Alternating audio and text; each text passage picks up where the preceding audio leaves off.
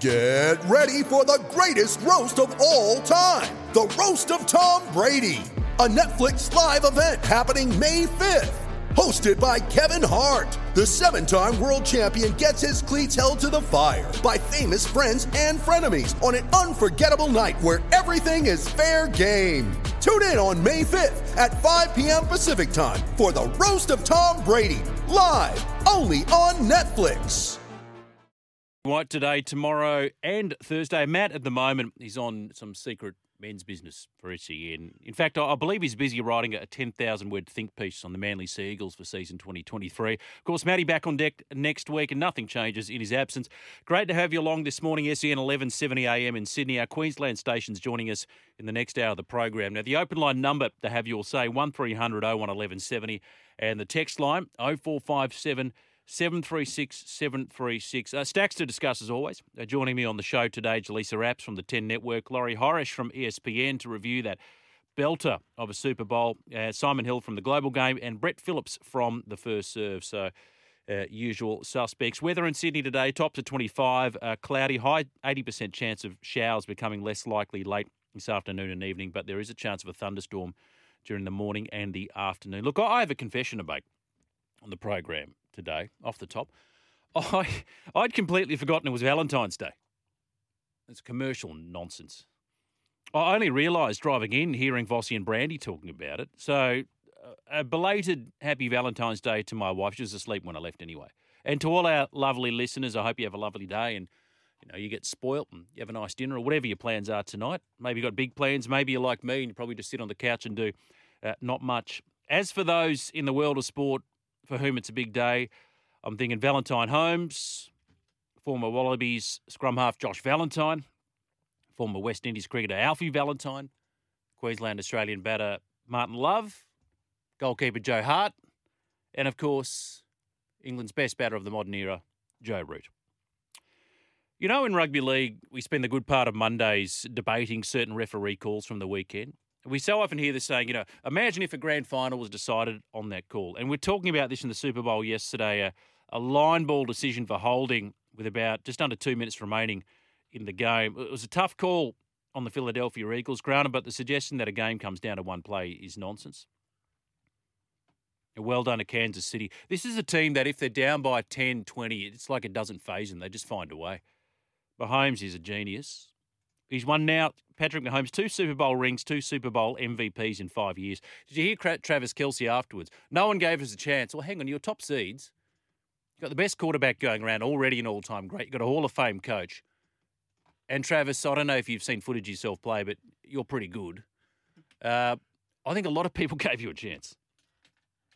A lot of people gave you a chance. But Patrick Mahomes on the path to greatness, if he's not there already. Jalen Hurts, that was an MVP performance in a losing side.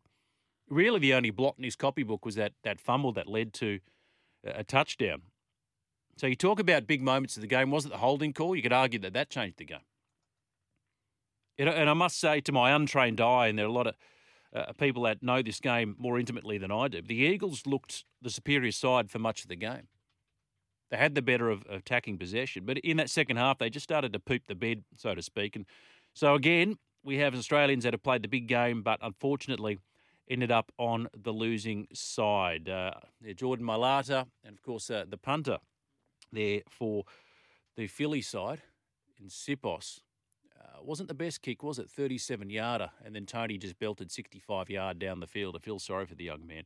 Webby, did you read his column today? According to the NFL's ongoing study of 12 to 64-year-olds, there are 6.1 million NFL fans in Australia, of which 1.2 million are considered avid fans. About 53% of those aged under 34, with those in the under 25s bracket being the largest area of growth. They talk about the NFL Game Pass and how subscriptions have increased exponentially over the past 4 years or so. And as for the Super Bowl, well, total viewership last year in Australia was about 1.9 million, which was more than double the previous year. What about this in the States? More than 112.3 million watched last year's match, 22 million viewers in other countries. It is big stuff. It is big, big stuff.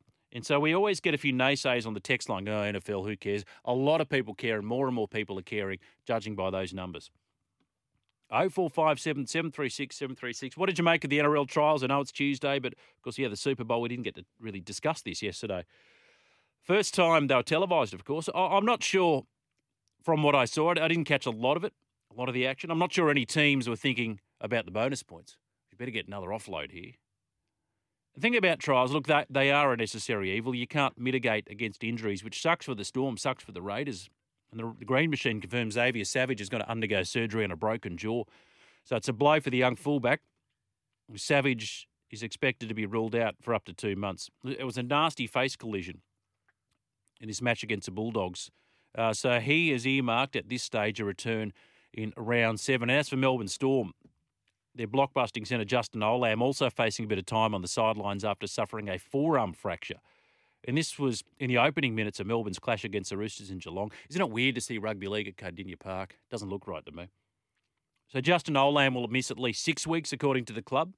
He's booked in for surgery this week. Reece Walsh, the Broncos fullback, left the field clutching at his face after a head collision. This was in their game against the Titans. Seemed to be okay post-match, so he should be all sweet for round 1. Look, it sucks. It sucks, but look, they all need to run at some stage. Probably better now that they get hurt than at the back end of the season. Have you been entertained by the Kalen Ponga explanation? I know Vossi and Brandy had a bit of fun with this on breakfast this morning. Insist, though, Kalen, the Newcastle captain, he was sick on that night out. He was sick, feeling the effects of alcohol and food when he was captured leaving a toilet cubicle with teammate Kurt Mann last year. So he spoke to the media yesterday for the first time about the incident because people are saying, well, he's the captain of the club. How come Kalen Ponga's not speaking? And finally, they put him up. He was okay. There was an investigation. There's a lot of speculation about his commitment to the club, concussion protocols. Why was he out on the drink when he shouldn't have been? And people are saying, well, hang on, a couple of footy players disappearing into a toilet cubicle, and they were putting 2 and 2 together, and you know what answer they were coming up with. And he went on to say, Ponga, he insisted that the incident had been an eye-opener about the impact of concussion. Only played 14 games for the Knights last year after a series of head knocks brought his season to an end, a premature end. But he said he was sick. And then he was pressed, well, why did Kurt Mann accompany you to the toilet, Kalen? He said, I was there to help. Food that I had earlier. Can't go back and change anything. So he was sick, bit of alcohol, bit of food. Do you believe that? Do you believe that?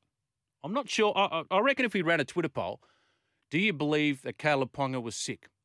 What do you reckon the results will be? I reckon it'll be 80-20, don't believe. Well, as the great George Costanza once said in Seinfeld.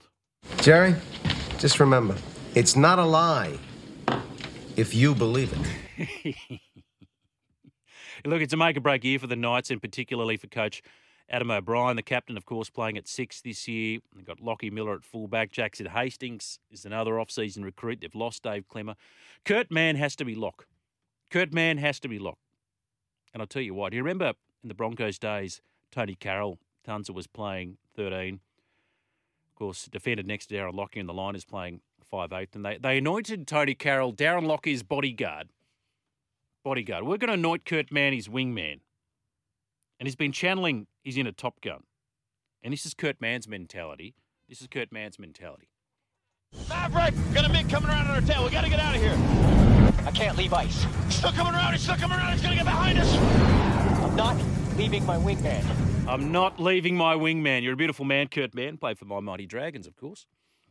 So for that reason alone, he doesn't leave his wingman. If Ponga's playing 5'8", Kurt Mann plays lock and is his wingman forevermore.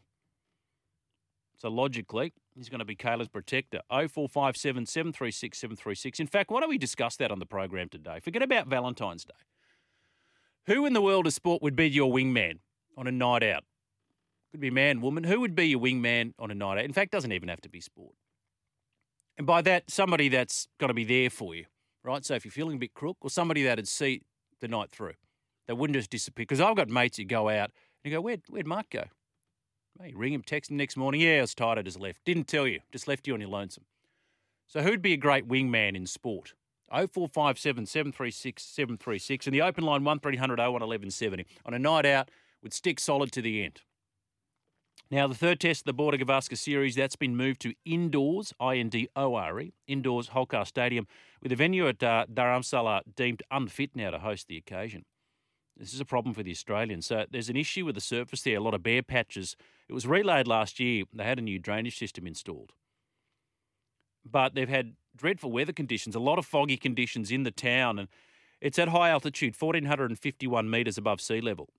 So they hadn't had a lot of sunlight for the grass to grow.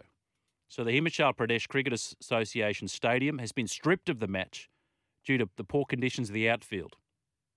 As we said, several bare patches laid. And the BCCI released a statement saying, owing to harsh winter conditions in the region, the outfield lacks sufficient grass density and will need some time to develop fully. It's a blow for the Australians because that venue was particularly suited to fast bowling. We think Stark will be ready for the second test, but we don't 100% know. We don't even know if Cam Green's going to be fit to bowl. So the fourth test of that 2017 series, that was held in Dharamsala. Pace proved to have a greater influence. I mean, Umesh Yadav, who bowled for the Indians that day, he was brilliant with a new ball in the second dig.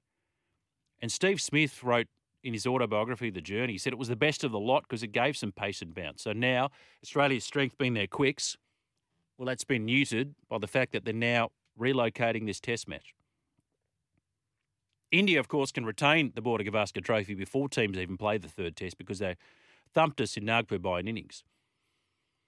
Have you had your post-mortem of that test match? Talk about embracing the chaos. Look, you've got to feel for fans who booked their ticket for Dharamsala. It's pretty short notice to move a test match. I mean, this was scheduled in, December? And they're giving every opportunity to play there, but it's disappointing. And look, it's just on that first test in Nagpur, it is reasonable, entirely reasonable, to be critical of the Australian performance, the Australian preparation, and the Australian selection for the first test. Funny thing is that nothing sort of gets the passions going more, or the outrage going more than the performance of the cricket team. At any national team in Australia, that's the one that gets more people talking and outrage because it's sort of our team. And the biggest demons at play didn't reside in the pitch, but rather between the ears. The host managed 400 in the first innings. Ravi Jadeja, Akshar Patel, they were two left-handers, not first-choice batsmen, but can bat. They looked right at home. They could look like a road when they were batting. But then cast your mind back to Marnus, to Smith, to Carey. All showed in the first innings that there were runs to be had. But then 177, never going to be enough, and it was always going to be an uphill battle from there, right? Always going to be an uphill battle. And it shifts the mindset of the bowlers. Because then when the Australians come out to bowl, they got to think containment as well as wickets. And alternatively, India were able to bat with freedom. And then when you're batting to get to 200 just to erase a deficit, well, you think about things differently as a batter. Most certainly you think about things differently as a bowler. Yeah, Ashwin and Jadeja are such intelligent cricketers, particularly in their conditions. I mean, there's a reason Ashwin's the second fastest to 450 test wickets behind Murali. As for the Australians, they're batting caught in the crease far too much. It's not the pace, or the place rather, you want to second-guess your technique. Usman in that second dig, that was an awful shot. Planted the front foot, wild swing outside off. He's got to be better than that. I'm a fan of Matt Renshaw. As you know, I'm a big fan of Matt Renshaw. He was highly disappointing. As for Warner, there's talk now, what do you do with David Warner? Is his time up? Warner's a funny one. I've been a fierce defender of David Warner for most of his career. And I'm just talking about his batting out in the middle. And there's always a sense that, the cavalier way in which he bats, you felt that even if he had a run low in scores, he was only one innings away been a return to form. I don't know if I still think that with him. Having said that, the cupboard's a bit bare at the moment. I'll give him one more crack. I'll give David Warner one more crack because the whole team failed. But they got a problem, the Australians. Because Andrew McDonald and Pat Cummins effectively said that they believed in their selections, that they made the right calls, they're happy with the preparation. So I'll throw this one at you, listeners. If Green and Stark come up short, what does Australia do? Do they pick the same team?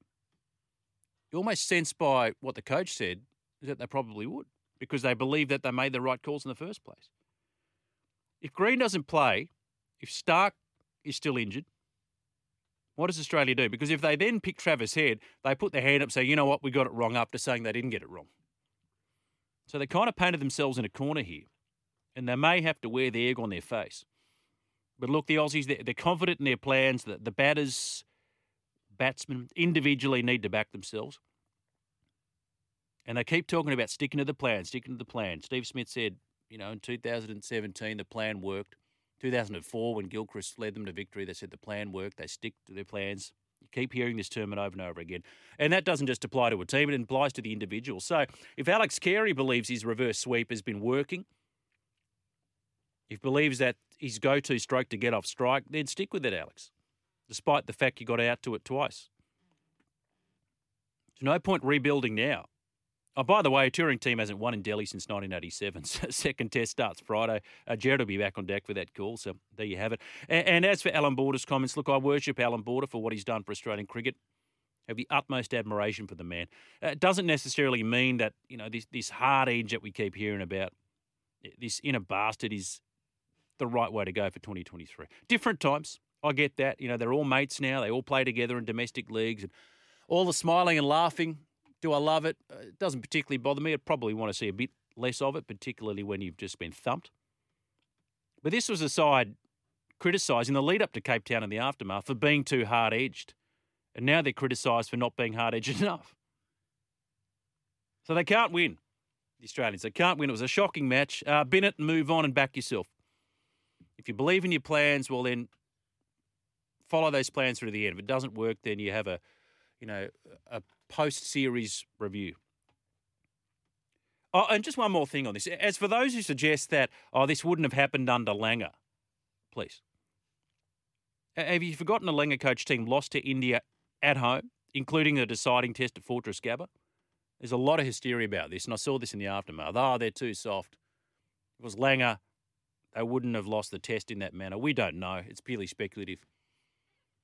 Langer could have drummed anything into them, but I have a feeling by the end of his tenure they weren't listening to him anyway. 0457 736 736. That is the text line number. Who would be a wingman? You know what? Alan Border would be a great wingman. And I love Alan Border. And I'll tell you why he'd be a wonderful wingman. You think about that Ashes Test 82 MCG.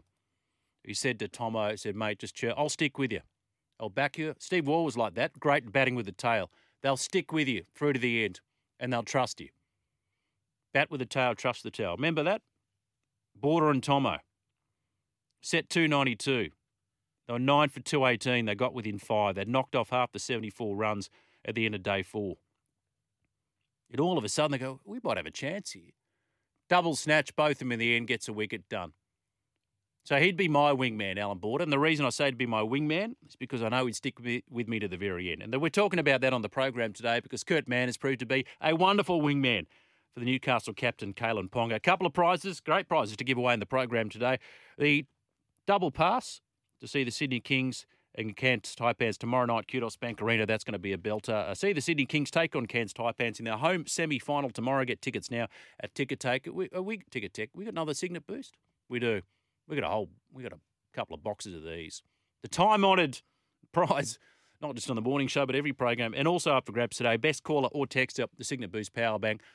Valued at $60. Keep your phone, tablet and earbuds powered 24/7. We're clearing the decks in the first half hour of the program. Julian King on the chair for Matty White, taking your nominations today. Who would be your wingman? Who in sport would be your wingman? Stick with you through a night out. What changes you're making to the Australian cricket team and your thoughts on the NRL trials as well. 1300 01 1170 and the text line 0457 736 736. Vigorous debate during the ad break. Julian King on the chair for Matty White. So 2am Tommy's walked in and Marcos Bagdatis on the panel as always. And Matt White said last week if the Kansas City Chiefs win, guaranteed the Gatorade colour that they tip on Andy Reid would be red. As it turns out, it was purple. I think purple was paying long odds too, about $13 or something. And on top of that, I remember filling in for Vossi and Brandy last week when I was with Jaleesa, and they had some novelty markets for Rihanna to wear red, $10. So black was paying like about $1.20, white about $5, and I thought, that's good value. And next thing you know, she's on the stage red, and I thought, I wonder if Jaleesa cashed in. So I'll catch up with Jaleesa Rats from the 10 Network shortly on the program, and I'll ask her that very question. And if she did cash in, well, her shout. I must confess, the Super Bowl halftime, it's whatever. It didn't do it for me, Rihanna. She's perfectly pleasant, but I just found it a bit boring. One person on the stage with a bunch of dancers. You need a big kicking band behind it. Let's get the crowd more involved. But that's me. Maybe I'm showing my age here. Jason made a really good point on the text line, 0457 736 736. Says, Jules, just remember, first test, Australia were 5 for 162. India at one stage in their first innings, 5 for 168. So pretty similar. And then, of course, their tail wagged and they got a lot of depth. Australia's tail's a big problem at the moment. So thank you for that. Looking for your best wingman. Of course, Kurt Mann proved to be a great wingman for Kalen Ponga. Who's your best wingman or wingwoman on a night out? And, of course, the criteria is they got to stick with you. They got to stick by your side for the whole night out. 0457 736 736. Definitely have, there's a few here. Wingman. Merv Hughes would be my wingman, says Carmelo. He'd go well, or Swerve and Mervyn. Regarding the ultimate wingman, I couldn't go past F1 driver Sergio Perez, says Steve, from the Central Coast. Showed he would stick with anyone in their time of need. Held up Lewis Hamilton lap after lap so his teammate Verstappen could make up time and go on to win the 2021 F1 title. Ultimate sacrifice on selfish display to help a mate go on to glory. Excellent suggestion, Steve.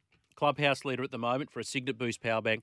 And if you can get to Sydney, maybe a double pass to the Sydney Kings and Cairns Taipans. 0457 736 736.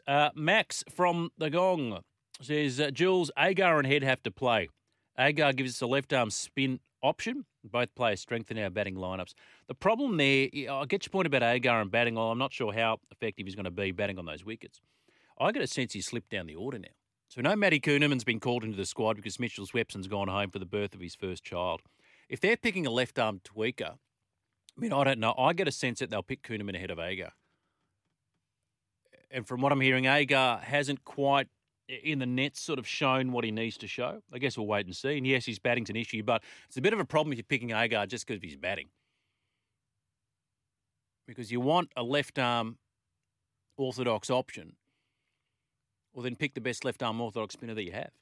Pearl, good morning to you. Morning, Jules. Did you say the left-handed Indian batsman looked right at home? Ha, ha, ha. In India? Very good. Who'd have thought? I thought our young Dragons held their own against a full-strength Super League champ, Penrith, by 50 this week. I'm glad you made that point. People say, it's going to be a tough year for the Dragons, a few defensive lapses. Half of them were kids. Against as you said, full-strength St Helens side, who were the Super League champions. It was a bit weird. They played Lomax on the left and Sully on the right, and they're saying how they leaked so many points down that left channel. I don't know if you necessarily, as they say, weaken a strength to strengthen a weakness. Lomax is, I know we can play on both sides, and he played a bit on the left at the back end of last year, but he is predominantly a right-sided centre, Zach Lomax. But look, he said, Coach Griffin after the game, they're only going to play half a game. We just thought we'd have a look at it. And that's what these trials are about, experimentation. Trey Stewart, of course, he was part of that Gun SG ball team, the one that you said last week, Pearl, to keep an eye on. Looked great in attack, fumbled a couple of high balls. But he's got talent, no doubt. 0457 736 736. Breaking back with more. Look, she's my sounding board here at the network. I speak of Jaleesa Apps from Channel 10. And on this Valentine's Day, we're just going to call her Dating Apps because I'm sure that's a gag she's never heard before. She's on the line right now to talk all things sport. Morning, J.A. Good morning. Did you do anything nice for your wife? I hope you did. Can I be honest? I mentioned this. I totally forgot it's Valentine's Day until I was driving into the studio this morning and heard Vossi and Brandy bang on about it. And I thought, hang on. Well, I better come home with something in my hand or I'm going to slap across the face. They're all romantics, aren't they? Yeah, when you've been married for 10 years, you kind of, these things tend to slide down the pecking order in terms of importance. Right. Well, she's a lucky girl. Oh, she is. Can you tell her that? Sometimes I think she questions whether she's a lucky girl. Hey, you're out at Kalen Ponga yesterday. The press conference been all the talk this morning. A lot of people don't buy the excuse that he was sick. He'd had some dodgy food, and then Kurt was just been a good mate. They joined each other in the toilet cubicle, locked the door behind them. Nothing to see here. People move on. Yeah. I mean, that's what we have to take. We just have to take their word for it, don't we? Because we don't know anything more. Like, it's just that's what he said when he was questioned. Well, why were you sick? It was the food. He did say that he was remorseful, that it was a mistake. And I said to him, well, what was the mistake if you were sick? And he said, well, the mistake was being out and drinking when his teammates were getting flogged by the Broncos. And it's been a long time, but he couldn't avoid these questions. It's been 6 months of kind of dodging them and not fronting the media. And, I mean, he handled it pretty well, I have to say. Like, he wasn't flustered. He was very cool and calm about it. But, yeah, whether you believe it or not, that's up to you. Well, he was out celebrating the purchase of a new house, according to his dad and manager, Andre. Should have asked him, whether he's decorated yet, how the new curtains are looking. Oh, the hard-hitting questions, Jules. You should be on the road. Oh, yeah. I'm far more comfortable wearing thongs to a studio, I have to say. Look, it's a make-or-break year for Newcastle. You know, Caelan's a captain, out of responsibility. Their marquee player shifted to 5'8". They want him to get his hands on the ball a bit more. Of course, Lockie Miller there at fullback. Did you get a sense that they're on track for an improved season this year, Newcastle? They certainly looked very good. I mean, Joey Johns was up there and training them, and it's always nice to see him in the Knights colours.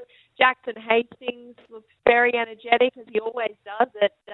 He always did last year at Tigers training, and Caelan certainly spoke very highly about him. I think he will actually be really good for Caelan, because it seems like Caelan switched to the halves, with Jackson being such a controlling and such a vocal ball, like a director sort of in the halves, that he'll be able to sort of play a little bit more freely, Caelan, get his hands on the ball a bit more, which I think is a great move up there. So I think it's going to be a better year for the Knights.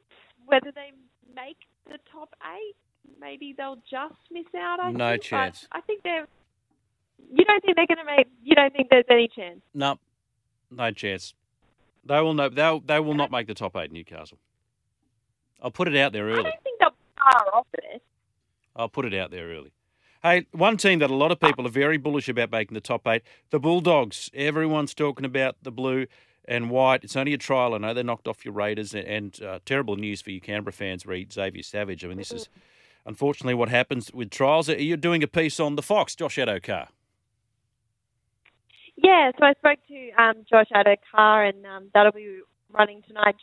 It was a much more mature Josh Addo-Carr. I was a little taken back when I was interviewing you. Usually you're just laughing and giggling the whole time, but it was a very serious Josh Addo-Carr, and you get definitely the sense that he wants to have a real impact with the Bulldogs this year, and he spoke about how, I won't give the whole story away, but he spoke about the difficulty of not playing the All-Stars and how painful that decision was, but ultimately, he just wasn't in the right space to be, it's very demanding to come back from a World Cup, and then you're preparing for, a club that you've got to sort of a lot on your shoulders to pull out of where they've been the last few years, and then to add another representative game on top of that. It is quite a lot, but it was a hard decision for him. It'll be interesting to see how he goes this year. I think it's going to be a much more serious Josh Addo-Carr for the year. Well, he should be playing for New South Wales again in 2023. Now, the Women's IPL, this is the tournament, and I know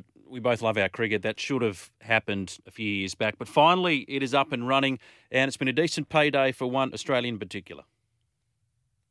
Yeah, Ash Gardner. She was always tipped to be the one that was going to go for the most money, and she's gone for about 550 Australian dollars, which is huge for 550,000. Yeah, and which is huge for what is a few weeks' work. It's huge for any job, but just so good to finally see these Aussies get huge rewards. Yeah, Beth Mooney, that was 350,000. Elise Perry, just under 300,000. Talia McGrath, I mean, she's so young and she's just made 250,000. And Meg Lanning, she was the cheapie at just under 200,000. So really great to see those women. The only downside is that I worry about the WBBL in future. I was seeing all these huge amounts of money going for the inaugural auction, and it was fantastic. But I'm thinking, what does this mean for the WBBL when you start juggling tournaments in 5 years? Because it isn't going to be just the only T20 comp that pops up. Yeah, it's the overlap that's a problem. Because at the moment, it's a premier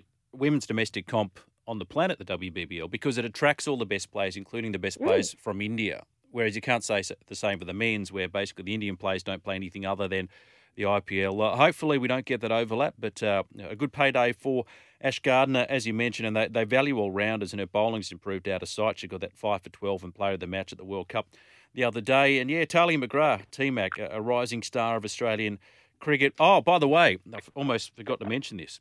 Remember, we were doing breakfast last week, and one of the betting markets suggested if you think Rihanna's going to wear red at the halftime show, you can get a juicy $10. You said, I don't mind that, $10. Did you get on it? Sure did. Good $10 girl. in December. Yeah. Good girl. I've done well. Thank you. Your shout. What did you think of the show? It was a bit meh for mine.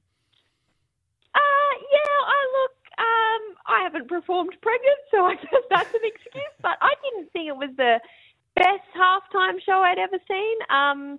Last year was 50 Cent, so he's like my ultimate. So I love him. He was a side guest to Eminem, but Beyonce will always be the benchmark for me. Okay, so you haven't performed pregnant. Listen, there's still plenty of time, and $10 for the red dress is worth a lot more than 50 cents. Before we let you go, we're talking about, because Kurt Mann, obviously a great wingman for Kalen Ponga. If you had a night out, who in sport do you think would be a great wingman or wing woman for you, Jaleesa Apps?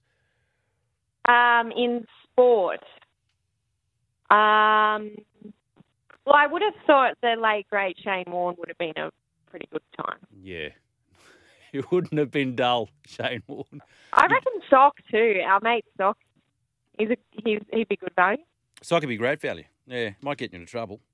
He's a change of his. What are we looking for though? Just as a fun time. Someone that would be there for you if you got in a spot of bother as well. Someone that'd be there for me. Oh, I don't know. Someone that'd be there. You know what? Jack Whiten. There you go. I've chosen it for you. Yeah. Well, he's there for his mates, isn't he? Yep. There you go. And a Raiders man too. On that note, we'll let you go. Looking forward to your Josh Addo-Carr story. We'll catch that on 10 News tonight. Thanks, Jaleesa.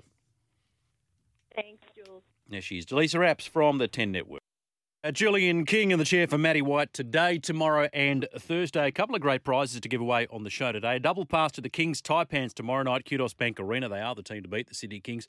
See them take on Cairns in their home semi-final. You can get your tickets now via Ticketek. We've got a double pass to give away, as well as the Signet Boost Power Bank because we know what a great wingman Kurt Mann is to Kalen Ponga. That is our talk topic today. Who would be a great wingman on a night out? Lordy, my wingman would be Albert Craig Young. He'd look after me. He was a copper too, Craig Young. You could do worse. Not bad, Lordy. This one here, Bexley Dragon. Jules, the way I see it, there's no player in the test team that would be my wingman except Travis Head, and the do-gooders dropped him. It says it all. I was stunned by that omission, Bexley Dragon. Absolutely stunned. And I understand that they were questioned his numbers in Asia, but it's not as though he's the only one that had poor numbers in Asia. Hanscom's numbers in Asian conditions weren't great. Warner's are horrific.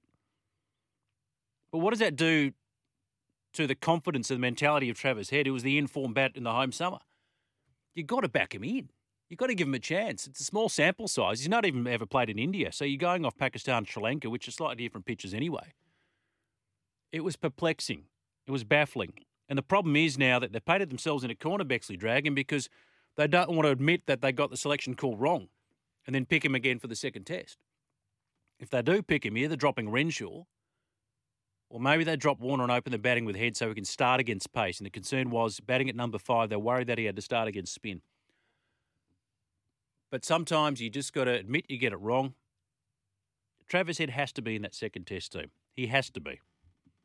And at this stage, I don't know what they do. If Cam Green's fit, then he plays. Well, there's still a question mark over Cam Green. We assume Mitchell Stark's going to be fit. He said he'd be right for the second test. You may have heard the clips of Scott Boland during the news bulletin saying, well, he doesn't know, but he would think so. Australia unlikely to play 3 quicks. Well, they're not dropping Cummins as your captain. He looked a bit underdone at the start and then eventually found his feet. Boland bowled well. He didn't get any wickets, but bowled better than his figures suggest. But if Cummins is picked and Stark's fit, well, Boland goes and they pick the left armour who can bowl reverse swing. They've got a few decisions to make. The second test starting on Friday. Good morning, Jules. I'd like David Boone as my wingman on a flight from Sydney to London, says Chris from Shell Harbour. You know who else would be a good wingman in a similar vein? Dougie Walters. Because Booney had, the 52? I mean, reports vary. But, if you're talking about airport bars and transit lounges, but Doug Walter said, well, his was just on the direct flight, 48 cans. I think Bacchus was second. They're keeping tally on a sick bag. The skull tells a story. And it started to get a bit wet, so it sort of made the pen run. But Dougie had the most. The late great Rod Marshek, and Skull reckons he was good for bronze. Speaking of bronze, Patrick Mahomes named his child bronze. We'll delve a little more deeply into that in the next hour of the program. We'll catch up with Laurie Horish from ESPN as well to have a look at all things Super Bowl. Before the break, quick one on the open line. G'day, Paul. Yeah, g'day, mate. Wingman, I'd have the Australian cricket selectors. Yeah. No matter how badly I stuffed up or whatever I did, I know they'd have me back. But hang on. So it's almost the reverse. No matter how well you've played a la Travis Head, they didn't have his back. So you reckon that if they retain Warner or they retain Renshaw, then you know that they've got your back because you stuffed up. Good angle, Paul. Yeah. Look, I'm not a real confident guy, so I reckon they're going to be good for me. That's not bad, Paul. That's not bad at all. Thank you, mate. Good nomination. You're in the running today for the double pass to the King's Tyre Pants as well as a Signet Boost power bank. Hey, Crisco, you said your wingman's Usain Bolt. I've got an issue with that, though. And I'll tell you what that issue is. Because if you're on a good night out with Usain Bolt and troubles are brewing, he goes, let's take off. And I guarantee you're going to be left behind if that's the case. Left field selection, though. Thank you. Rob Gronkowski all day, every day. That would be an adventure. Dan, great nomination. You can be my wingman anytime. There you go, Dan, courtesy of Iceman. Rob Gronk. Yeah, we had Jo Healy on the breakfast show last week, and she said, there's going to be a few Gronk parties. And people texting, what the hell's a Gronk party? It's basically a party held by Ron Gronkowski. I'll get that out. Jules, John Daly would be my wingman, says Matt from Coffs. He has the runs on the board to go all night. It'd be a bit of fun as well, I'd imagine. And everybody that's played golf with him, I was interviewing Craig Parry not that long ago, and those that said John Daly is a ripper of a bloke. Absolute champion bloke. What was that song that he released, All My Exes Wear Rolexes? And that story, I think it was the Hero World Challenge, and he's about to have a beer, and Tiger comes in the locker room, and he says, Tiger, come have a beer. And Tiger opted to go to the practice range. He said, John, if I had your talent, I probably would go for a beer right now. Imagine Tiger Woods saying that. And he's got to play the Genesis, which is wonderful news for the PGA Tour. Tiger is back. 1300-01-1170. Want to take your calls as well after the news on the open line and the text line number 0457 736 736. Spud from Ashfield. Jules, thanks for the Signet Boost power bank you gifted me last week. Much appreciated. I'm just happy you got it, Spud. We're tidying up our act here. And Jules, this legend of Booney getting on the beers and the flight is nothing to Wade Boggs, baseballer, Simpsons fame, who reportedly down 108 cans from East Coast to West Coast. Are you serious? He won't be my wingman and be doing all the work feeding him. How do you neck 108 cans? What's a flight from East Coast to West Coast? Is it similar to Sydney to Perth? You reckon? About 6 hours, maybe. About 6 hours. Yeah. 108 cans in 6 hours. I'll do the maths during the break. Yeah, good morning, everyone. Julian King in the chair for Matt White today, tomorrow and Thursday. We've got the break coming up for the 10 o'clock news, Eastern Daylight Time. And the other side of that, we'll have a recap of Super Bowl 57. Congratulations to the Kansas City Chiefs, 38-35 winners over the Philadelphia Eagles. We'll speak to our great mate Laurie Horish from ESPN. One of the best games of, gridiron football I've seen in a long, long time. And clearly the two best teams in the competition. I thought Philly were the best team for the bulk of that game. But Mahomes, he is something special. We've got 1,001 text messages coming in. Want to take your calls as well after the break. 1300-01-1170. Your thoughts on selections for the second test. Australians, whether they get it wrong. And your wingman, Rooster Muzz. Morning, Kingy Coins and Bagpipes. I hope you're well. Gents, we are. My wingman would be the greatest rooster of all time, i.e. the great Nicholas George Politis, a.k.a. Uncle Nick, a.k.a. the Godfather. Well, listen, brown paper bags are not the sort of bags you'd vomit into on a night out with Uncle Nick. The brown paper bags would probably have wads of cash in it. You know where I'm going with that? Thank you so much. Be my wingman anytime. Thank you, Rooster Muzz. Break for news and back with the second hour of the program talking Super Bowl with Laurie Horish from ESPN and plenty of time for your calls and emails. Stick around. You're on Mornings with Matt White with Jules. Welcome back. Second hour of the program. Julian King of the chair for Matty White today, tomorrow and Thursday. The text line has blown up. People not happy with the Australian cricket team, not happy with the Australian selectors, and we're asking your thoughts today on who would be your wingman on a night out, somebody that'll stick true right till the very end. This is off the back of Kurt Mann, of course, helping his great mate and captain Caleb Ponga, who according to his press conference yesterday. Had a bit too much to drink, had some dodgy food. So Kurt Mann, been a great wingman, ushered him to the cubicle, locked the door behind him, held his hair back while he did the old Technicolor yawn, so to speak. Or so we're led to believe. So led to believe. On the basis of that, who would be your great wingman? 04577 36736. Give us a call on the open line as well. Have your say, 1300 01 1170. A couple of prizes to give away on the program this morning. A double pass to the Kingsby Cairns Taipans tomorrow night at Kudos Bank Arena. Their home semi-final tomorrow. If you want to go, you don't win the pass, get your tickets via Ticketek. A great game day experience and, of course, a Signet Boost power bank. We'll catch up with Laurie Horace shortly on the program from ESPN to have a look at this wonderful game in the Super Bowl. 38-35, well done to the Kansas City Chiefs already. They're talking about Mahomes' legacy. And it was, you could say, a legacy game. He's got 2 now. How will he end up in his career? Does he end up in the conversation with Brady? Is he a rung below? Does he end up in the conversation with Peyton Manning? Of course, you wouldn't think that, would you? You wouldn't think that. Just before we get to your calls, a host of Aussie players have secured blockbuster contracts for the inaugural Women's Premier League following Monday's evening marathon WPL auction in India. So 15 years. It's been going for 15 years after the maiden IPL changed the face of T20. 5 women's teams will compete in a 22-game competition across 2 venues in Mumbai next month. Ash Gardner, well done to her, claimed her maiden 5-wicket haul in the T20 World Cup on Saturday when they decimated New Zealand. She's going to pocket just over 550,000 Australian dollars after being picked up by the Gujarat Giants of 3.2 crore. That is the second highest price of the night. Beth Mooney, my favourite Aussie player, the player of the tournament at the T20 2020 World Cup, was another big winner on the night. She sold to the Giants for 2 crore, about 350,000. Elise Perry went to RCB, Royal Challengers Bangalore, 297,000, good value. Talia McGrath to the UP Warriors for 244,000. Meg Lanning, the captain, Delhi Capitals, 192,000, so decent payday for her as well. The highest bid, by the way, of the evening went to India's Smriti Randana, who was sold to the Royal Challengers Bangalore for about 593,000. 0457 736 736. It's brought to my attention just before we went to the news. We had the closer music. Did I say email us? Do we even have an email, Mark? I'll ask Tommy. It's pretty old school. I'll just give out Tommy's personal email. You know, it's a force of habit because my previous employer, we were big on the email, said email us, and you go to, the website and click on the feedback icon. We have no such feedback icon, so please continue to text us 0457 736 736. Mick says, Jules, my wingman would be Adrian Morley, the way he cleaned up Richard Villasanti after he whacked Freddie Fittler. He's got my back. Different rules back in the day. Not bad, Mick. In fact, Mick, just off the back of that, You can be my wingman anytime. good on you. G'day, lads. My wingman was and still is my youngest daughter. After I had a car accident when she was 4, she became my shadow. On a visit to an orthopaedic surgeon following one of many surgeries, the doctor asked my daughter, does she think Dad is getting better? The reply from a 4-year-old, I don't think you did a very good job because he still hurts. That's a real wingman. Angry Roy. You can be my wingman anytime. I love it, Angry Roy. God bless. What's your daughter's name? Let us know. We'll give her a shout out on air. We apparently do have email. feedback1170@sen.com.au. Would love to know. Does anybody actually monitor those?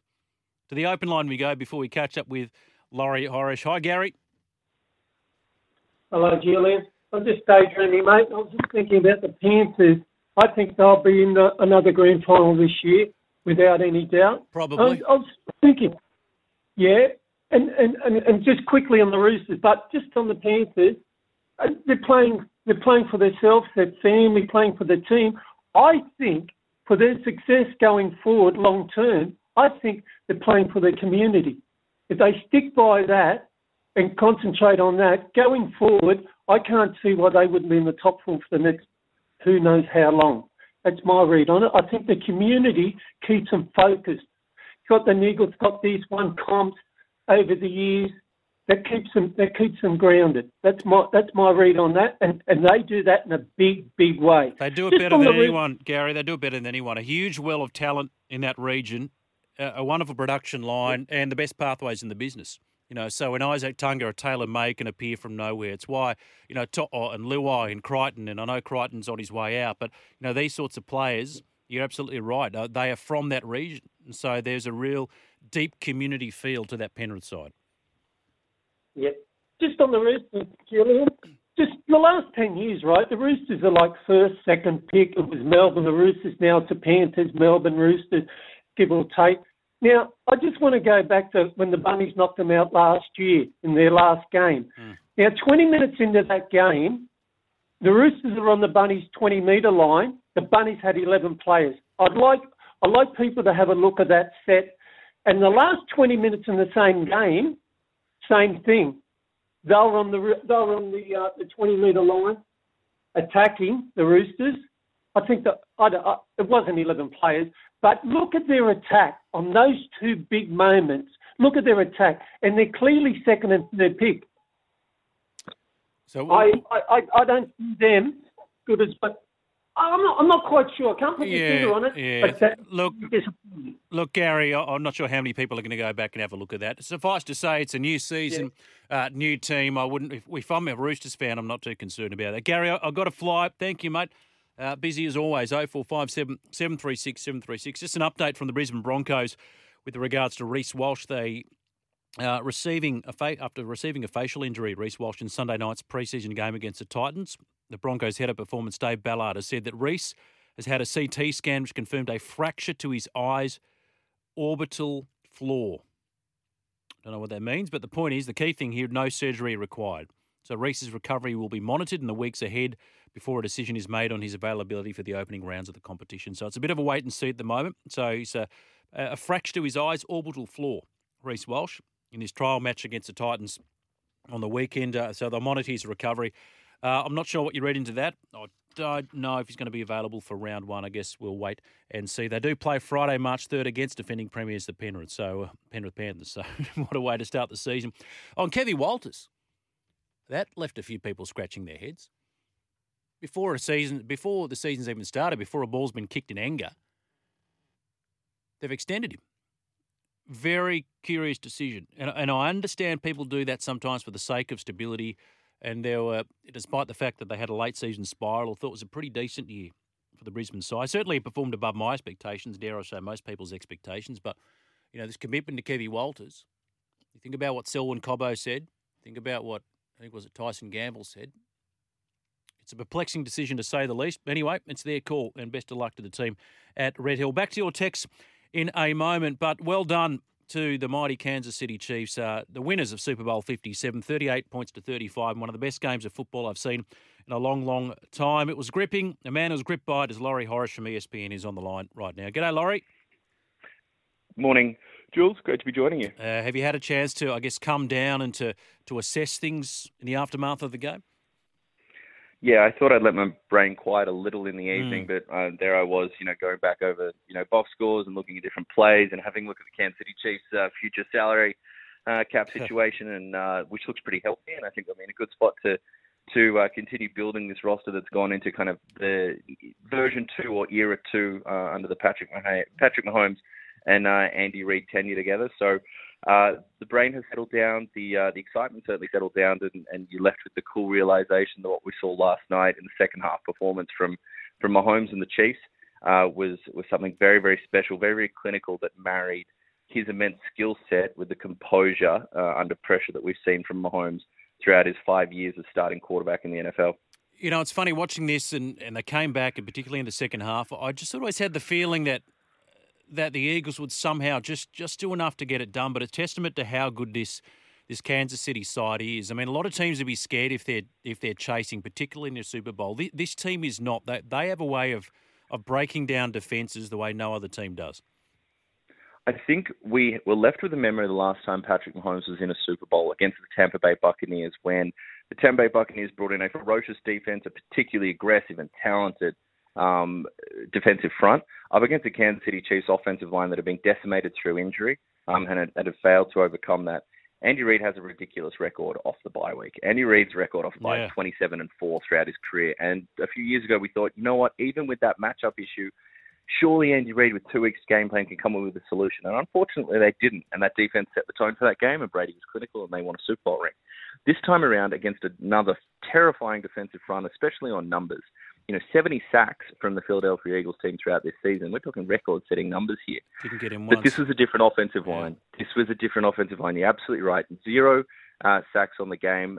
Allowed Mahomes to operate. Yes, he got the ball away out of his hands quickly at times. I don't think that's part of the game plan. But you saw early on, you saw Patrick Mahomes hit quick screens, get the ball out of his hand quickly. We saw him, I believe it was on the second play that they had on offense, he scampers and gets a gain through on the ground despite the high ankle sprain that everybody's had their eyes on, which is re-aggravated in this game.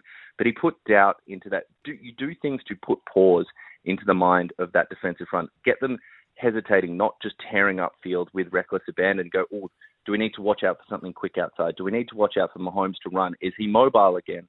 That sets the course. Look, behind 10 points, you lose at the half. Behind 2 possessions, you're losing at the half. I believe it was 22 minutes to 8 in terms of the time of possession battle that the Eagles were winning. This is a recipe for the Eagles' success.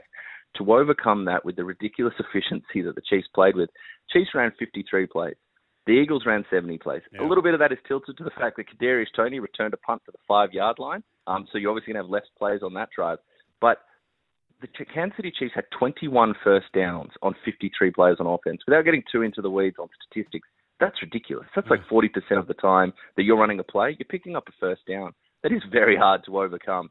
And that's the type of efficiency and the more fundamentally sound version of the Kansas City Chiefs offense that we've seen this year compared to the explosive times with Tyreek Hill, not to mention the effort from the defense that really Nick Bolton leading the way, number 32 there. If you didn't know his name before last night, you certainly do now, who, in my opinion, from the Chiefs side of things, was a very valiant runner-up for MVP, not in my opinion. He was brilliant.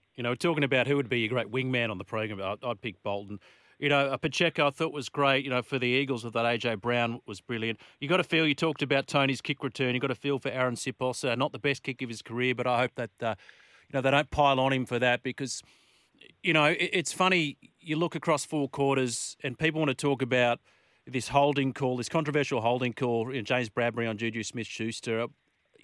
Letter of the law, yeah, but it was disappointing. But having said that, Laurie, I can't say that was a deciding factor in the game, and there's so many key moments. I mean, I think about Jalen Hurts, who was almost an MVP performance on losing side, but that fumble, that led to a TD for Kansas City. I mean, there are so many isolated moments of the game that you think, gee, this could come back to bite them.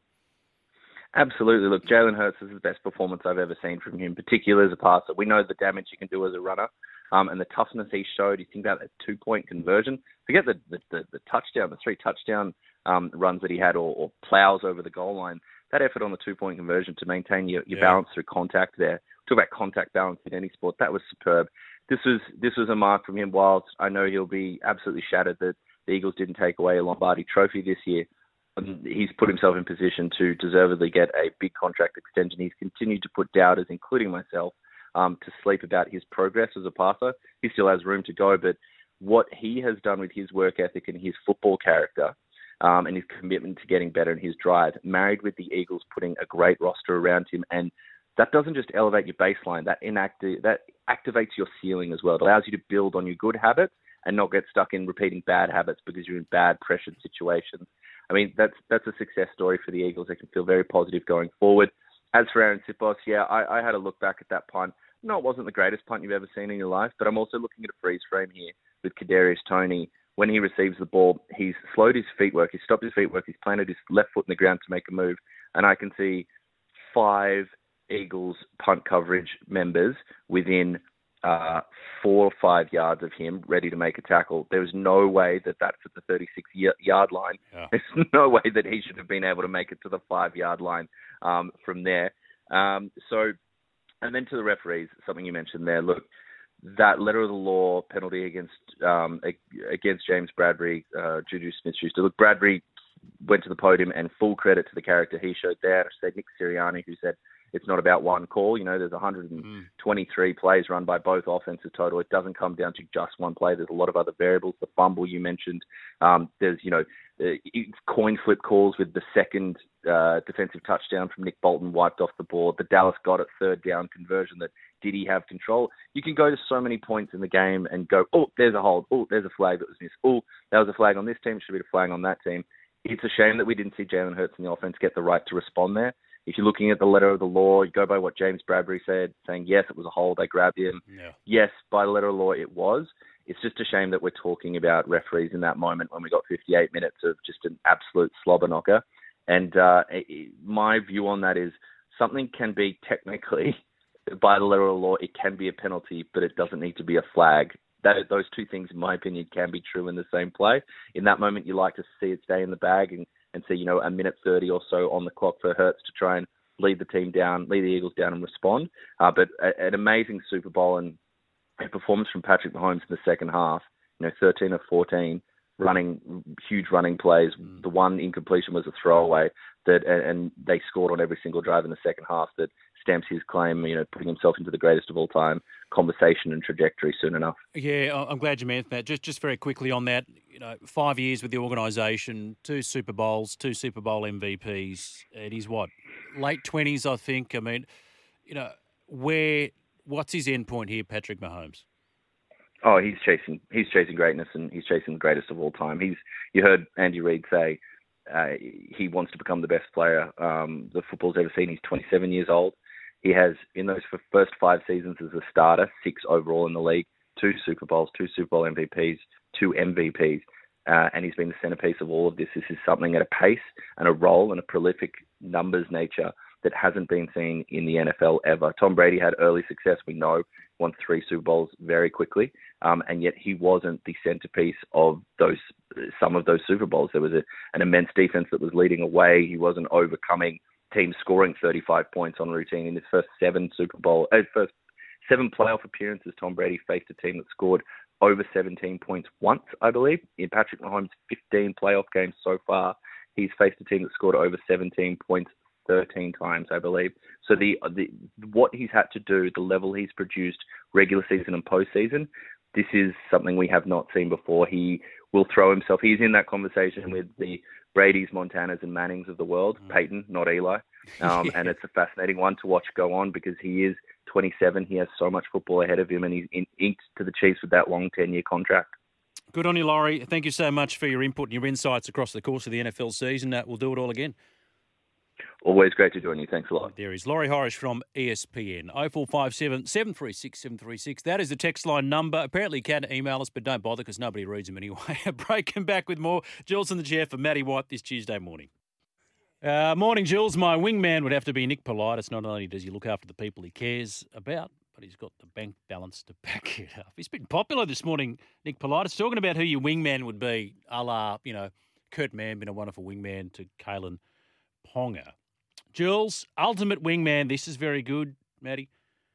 Ultimate wingman, swimmer Craig Stevens, who surrendered the place he earned in the Australian 400-metre freestyle for the 2004 Athens Games to Ian Thorpe, who'd been disqualified in the trials after overbalancing on the blocks. Team player Lee, Alfie chatting, St George can't play. Thank you. What's that in relation to? Apparently the Dragons secured immediate release to get Sione Katoa. Do we need more outside backs? I would say halves and forward. I read that. I'll take that with a grain of salt, though.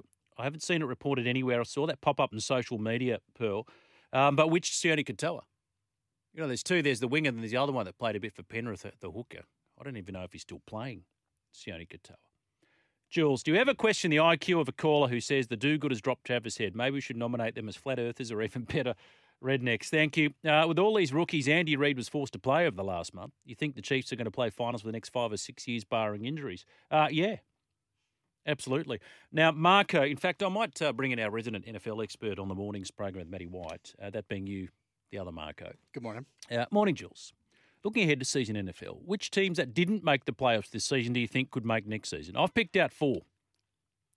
It's Marco, Nunda in Brisbane. Detroit, Washington, the Jets, and Miami. The Jets, I think, have got a bit of promise. Thoughts on Detroit, Washington, and Miami, though, Mark? Detroit, absolutely, yeah. They've got a great coach in Dan Campbell, who's in his 2nd year there, and they turned Jared Goff, who was a kind of a deadbeat quarterback, who was on his way out of the league. It was kind of a transition year for the Lions. Have a bad year, get the first-round pick maybe, and pick a rookie quarterback. And then Jared Goff went off and got voted into the Pro Bowl. So he had a really good year for them. So, yeah, if they keep going with the same system, Amon-Ra St. Brown's one of the best wide receivers in the league there for the Lions. So I can see them pushing him.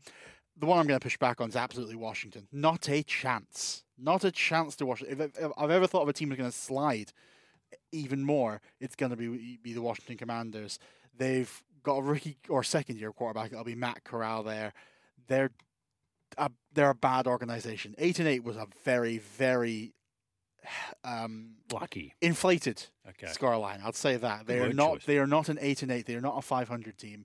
No way. Absolutely not. Jets, you mentioned their big issue was Zach Wilson, was their quarterback, their young player. He is not a good quarterback. He needs to get out of the town there. The big rumor is Aaron Rodgers to the Jets because their new OC is Rodgers' former OC. So I could see the Jets pushing in, but I can't believe you not mentioned them. New England Patriots. We've got a brand new offensive system. Bill O'Brien's come back. Mac Jones is going to be flying. Is he going to be flying? Yeah, because he's injured a lot. Yeah, I get that. We don't have Matt Patricia or Joe Judge or some nonsense coordinators who have never coached quarterbacks before coaching him. He's actually going to have a good, proper quarterbacks coach, a good offensive coordinator, and this will be the year that the Patriots refine their glory, and it's another 20 years. Okay, let's write that down on our whiteboard of Fields predictions. Thank you, Mark. Matt says, Jules, I appreciate the Super Bowl, but gee, the mainstream media have gone overboard on it. For Webster to say it's like Melbourne Cup Day is laughable. My mum, dad, sister, aunties and uncles have absolutely no interest, but they all watch the Cup. Yeah, I think what Webby's trying to say is that the tides are changing. The viewer numbers are going up. He's looking at the demographic breakdowns. It's huge, particularly for males under 30. And the thing about it is, I mean, Joel Kane, we know, loves Melbourne Cup's favourite day of the year. I think Melbourne Cup's on the slide. Super Bowl Monday, it's just an excuse to start sinking beers at 10 o'clock in the morning, basically. So, no, I'm not for a moment saying it's rivalling the Melbourne Cup, but it's on an upward trajectory. I think the Cup is on a downward trajectory at the moment. Bondi Jack, yes, I read your early one about Pat Cummins. Haven't read it out yet. What Gary is referring to in the back end of both halves v Souths is 100% spot on. Robbo put Suaalii at number 1 instead of leaving him at right wing. Huge mistake, shuffling the back line by not using Nagama at 1. Suaalii murdered 4 tries on the left side, 2 in each half. What Gary fails to grasp it, the Chooks win by 20+. If Teddy and Toops don't go down in the first 20 minutes or if Marnie plays. Yeah, thing about it is, the point I make is that I'm not looking at that performance against South Sydney and in any way reading that as an omen for 2023. They're a better side this year, Bondi Jack. They'll be there and thereabouts. My wingman is you, Kingy. Love my music trivia as well as sport. I know you're a whiz in both. Good on you, Pedro. That's fair. Oh, I'm a good wingman. Not to blow my own trumpet, I'm a very good wingman. Last man standing. Can I use some very quick NFL number stats? Go. This is over in the US. The Chiefs and Eagles Super Bowl drew an average audience of 113 million viewers. It's making it the most watched Super Bowl in 6 years and the third most watched television show ever. Third most watched. Third most watched television show ever. Isn't I thought the MASH finale was still number 1. I think it still is. Yeah, right. Okay. 113 million this year. Yeah, right. I reckon if they played like that Blue Heeler Siege episode, that would have been right up there. This is funny, Rooster Marsden. We're a bit late for the news headlines. What is Gary referring to? Oh, no, sorry, that's Bondi Jack. He says, what are you talking about with us Chookies? We're a simple club doing our best, surviving, and nothing more than Lamington drives at Chook raffles. Hang on, isn't Minnie bringing in his organic food trucks and the rest of it? Funny stuff. $6.5 million for a 30-second ad during Super Bowl halftime. You know what they should have played? The Daily Nudge with Carl Faze. That'll bring him in. Jules in the chair for Matty White today, tomorrow and Thursday. King, I heard your original gag about paper bags. I've no idea what you're talking about. We're just a simple club. The Roosters doing our best, surviving, yes. And the Lamington, yeah. Thank you so much. I love a good Lamington. Got to have the jam in the middle, quite frankly. Hi, Jules. If you believe Ponga's story, you'll believe that I can fit into a size small shirt on my 108 keg, says Jody from the Lake. Do they think we're all stupid? I can guarantee you Kurt Mann wasn't helping him with his talking technique. Just tell the truth and move on. Well, investigation found nothing, so prima facie we have to take him on his word. Jules, says Bondi Jack. Paddy Cummins flummed $3.2 million in the IPL exactly 2 years ago, mistaken as an all-rounder. That went to $1.4 million a year ago. His batting is so poor, capitalised, now that he's not worth a crumpet in IPL, too embarrassed to go in the auction to be outbid by Gardner. He's our worst batting bunny since the day that full captain swapped with Stark, hurting Stark's natural hitting at 9 as well, says Bondi Jack. P.S. Pat's average has fallen off a cliff, down 27.6 to 50. It has. His batting has indeed fallen off a cliff, I agree. Remember Mitchell Stark got a 99. Was it 2017? It was in Mohali.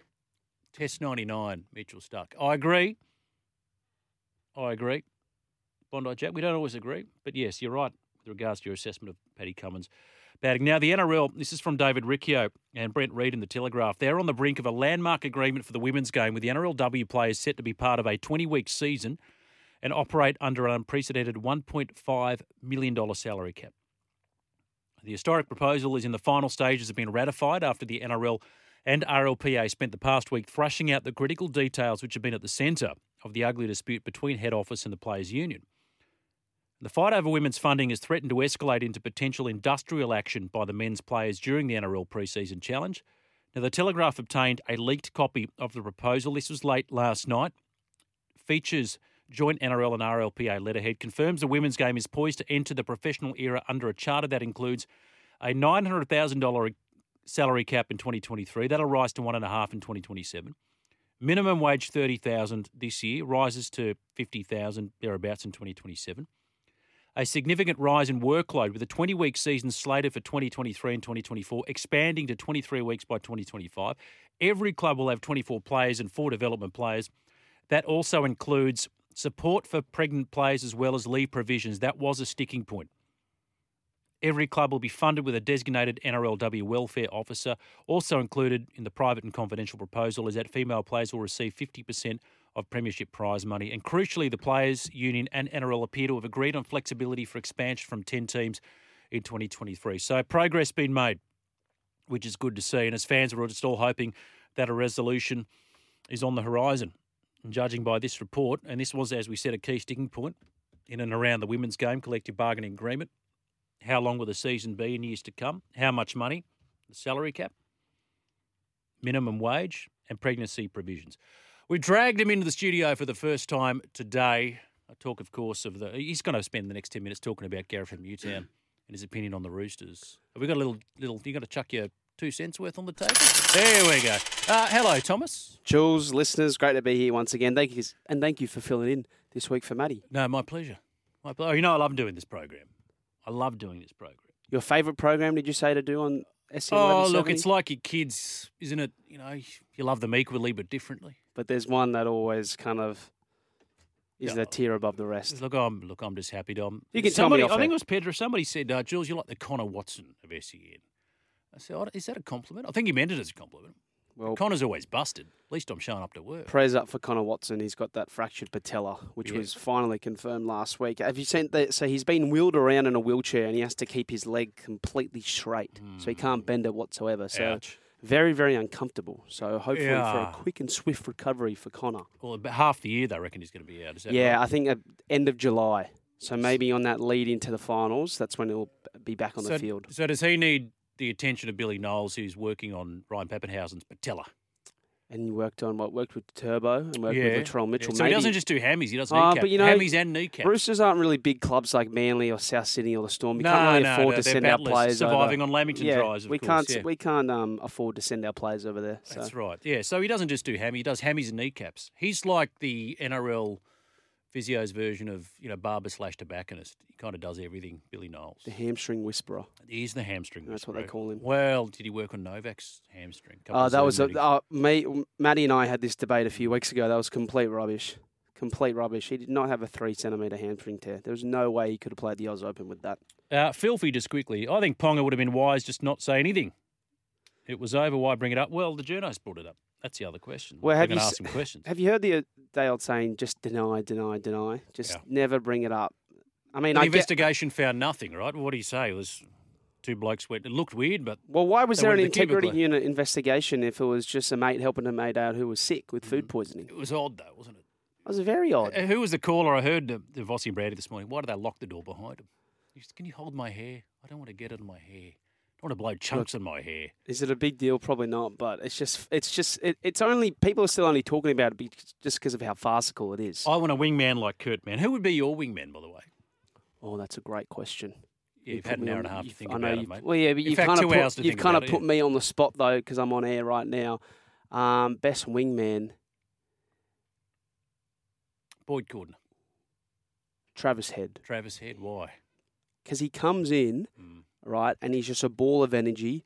Takes on, he'll take some blows for you as well. Take the pressure off you. Put the pressure back on to the opposing player, the opposing team. You can just sit back, watch your thing, do your job, and he just, he'll take all the pressure off you. So Travis Head, and hopefully he's there for the second test. It's funny, by not playing in that first test, his stocks have risen enormously.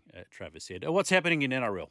Well, Api Coruscant named West Tigers captain. They had 5 last year. They've now gone with Api Coruscant for the sole leader. I was just looking online, and some of the West Tigers fans, and I'd love for them to weigh in, a little bit torn. Remember, he had those comments last year after the Panthers grand final celebrations. I think he was a bit drunk. You don't have to read too much into it. But if you look at some of the other nominees or some of the other options, David Nofaluma, no, not really. Who knows if he's going to be there in a year's time? Luke Brooks, the same again, not really an on-field leader. John Bateman, not even in the country yet. David Clemmer could have been a close one. Isaiah Papali'i, not a known massive talker.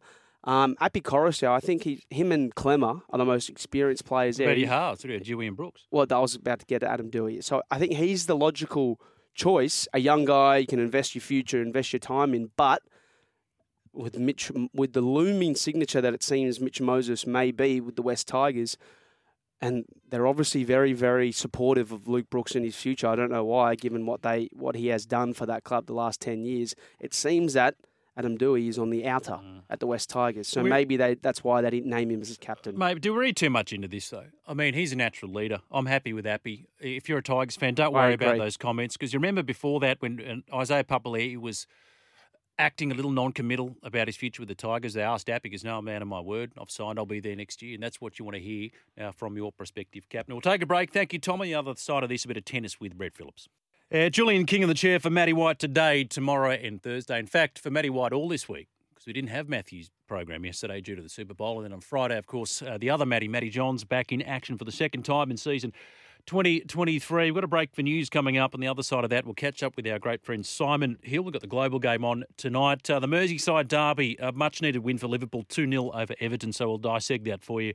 And we've got 1,001 text messages, very forthright opinions, and I'd expect nothing less on the text line, 0457 736 736, about the Australian Test team selections and the rest of it. Who you got for the second test? Bondo Jack's back in touch. Jules, thank the Lord the great man got KC Mahomes v. the Penn State Marxist collectives. Those Philly fascists are so bent they voted in a dead Democrat at the midterms. Careful, the activist sooks are probably torching Phoenix as we speak. Bondo Jack. P.S. Don't fret, JK. Anyone emulating Michael McLaren's silk voice can't be too woke. Thank you, Bondo. Well, look, Michael McLaren, I'll declare, is a friend of mine at another network. I worked with Michael for a number of years. He's a lovely gentleman. And I was voted the best Michael McLaren impersonator in the building. I won't share that with you now, Bondo Jack. Suffice to say, I'm very, very good at it. It's better than my Alan Jones, and I'll leave it at that. Thank you so much. 0457 736 736. Marcel says, great show on the cricket. I think we forget the very soft lead-in Australia had against the West Indies and South Africa. The Aussies were never tested and believe their own hype. The Indian and English tours will expose Cummins' feel-good captaincy in a soft team underbelly. Bring back JL. I don't think JL's going to make a difference here, Marcel. A lot of people think he will. But as I said, he led a team to defeat on home soil, including a loss at Fortress Gabba. And Cummins' captaincy record's been outstanding. You can only play what's in front of you. I guess time will tell, but it's hard to win in India. Not the only team. That'll be a thump there. Thank you, Marcel. Always appreciate your input. Keep those texts coming in. Want to take your calls as well. 1300 01 1170. A break for news coming up at 11 o'clock Eastern Daylight Time. Simon Hill on the other side of that. Jules in the chair for Matty White this Tuesday morning. Yeah, welcome back to the final hour of the program. Julian King in the chair for Matty White all this week. Great to have your company. Thank you, everybody, for your contribution to the program so far. I haven't had a chance to get through all these text messages. I'll endeavour to read them out by the close of program today. We had so many coming in. A lot of people forthright opinions with regards to the Australian Test team. And we've been asking your thoughts today off the back of Kurt Mann and what a great mate he is, supporting his captain, Kalen Ponga. Who would be your wingman? Who would be a great wingman for you in the world of sport? Our great friend Simon Hill from the Global Game will join us shortly on the program to go through all the latest football news.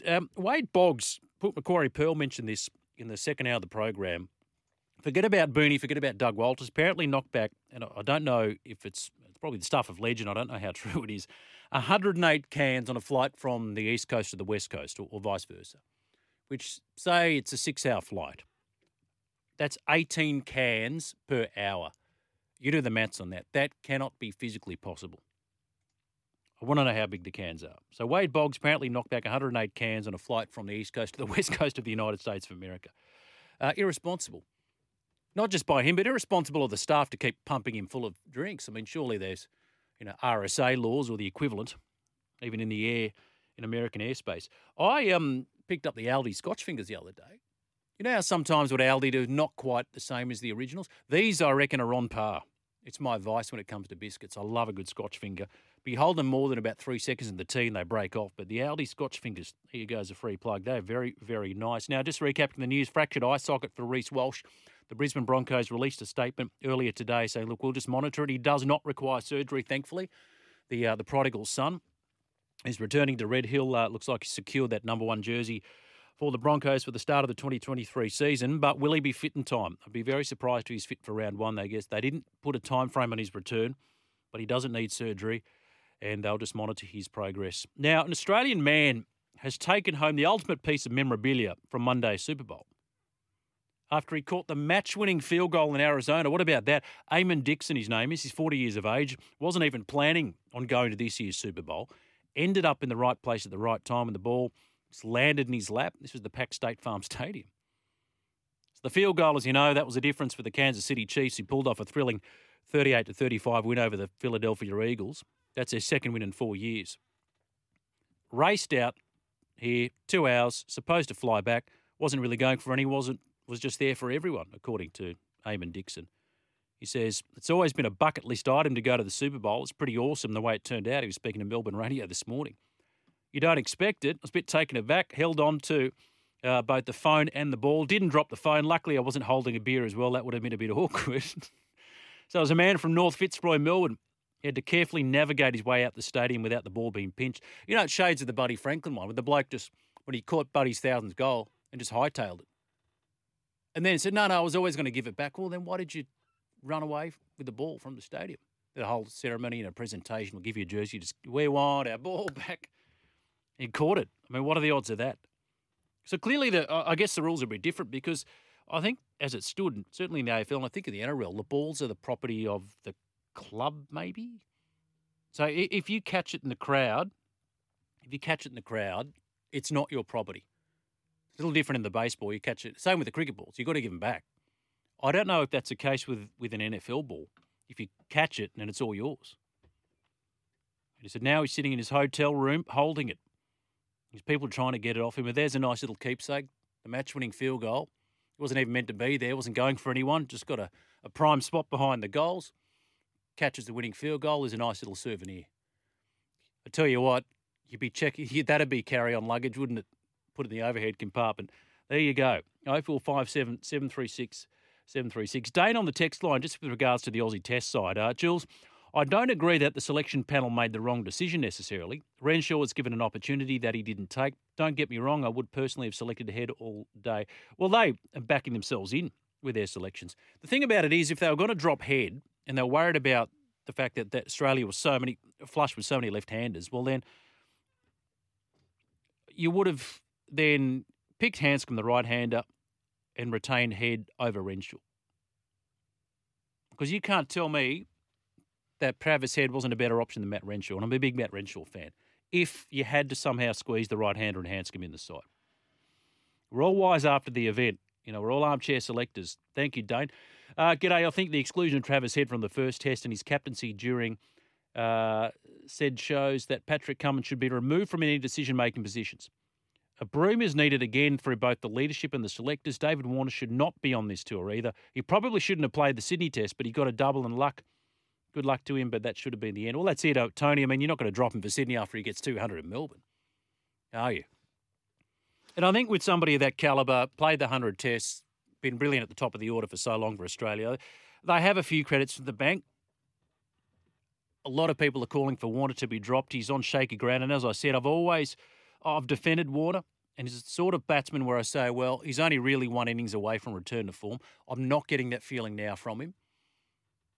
But I would have fought him one more test. If he fails, then that could be his very last ever test match, David Warner. But I'm prepared to give him one more because they were all poor.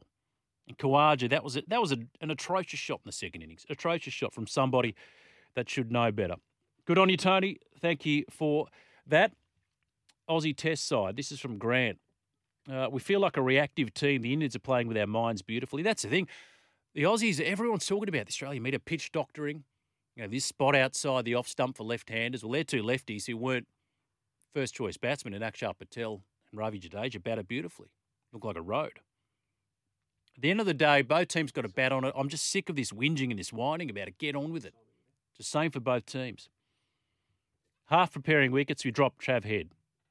Don't let us have a centre wicket. We can't practice congratulating him on good bowling. Change of venue for the third test with Colin Kuhnemann. We are gone. Yeah, it does look a bit reactive at the moment. If you ask me right now, who's above, who's ahead in the pecking order, I think Kuhnemann is ahead of Agar in the pecking order. How things change. Wasn't Warner going to be captain 6 months ago? Now he's on the out. Oh, I don't know if he was. For Warner, it wasn't about being captain. It's just nice to know that he was in the conversation. Because the lifetime leadership ban, frankly, was a joke. Morning, the King, says Slug. Hello, Sluggo. Definitely have to swap Travis Head back in for that lanky Renshaw. He bats like an octopus falling from a tree. Yes, of course, that famous expression used to describe the swing of Jim Furyk. You know what? I'd trade. People say that I've got an all right looking goal swing. And I feel myself, it's not bad. It's not the worst. Not here to give myself a rap. Doesn't matter because the swing looks good, but I can't hit it straight. Jim Furyk, one of the ugliest swings in history. But my goodness, he can hit it straight. Back to your text in a moment, 0457 736 736, and calls on the open line 1300 01 1170. Well, I don't know if he's straight off the tee, but he's a straight shooter. I speak of Simon Hill, host of the Global Game, who joins us right now. Morning, Simon. Good morning, Julian. I can't hit it straight either. I'm a terrible hooker and slicer. Yeah, I'm a terrible slicer too. They say it's called golf because all the other four-letter words are taken, and it's probably an apt description of that game. Let's start with the Premier League this morning, the famous Merseyside derby. Two teams that aren't in great form, but they had to win this, Liverpool, and they did. Yeah, look, it's an important win for Liverpool. Obviously, they're aiming for the top four. I mean, the title's gone. They're way too far behind. They've had a really baffling season, so inconsistent. And, of course, Everton needed the points as well. They're battling against relegation, and they got a great result against Arsenal last week, but they couldn't back that up. And Liverpool looked a little bit more like their old selves. Mo Salah and Cody Gakpo with his first goal since signing on in the January transfer window. It doesn't do an awful lot for their league position, takes them up to 9th, and they're still 9 points behind Newcastle in 4th. But yeah, an important 3 points, and obviously it's local bragging rights as well in Merseyside.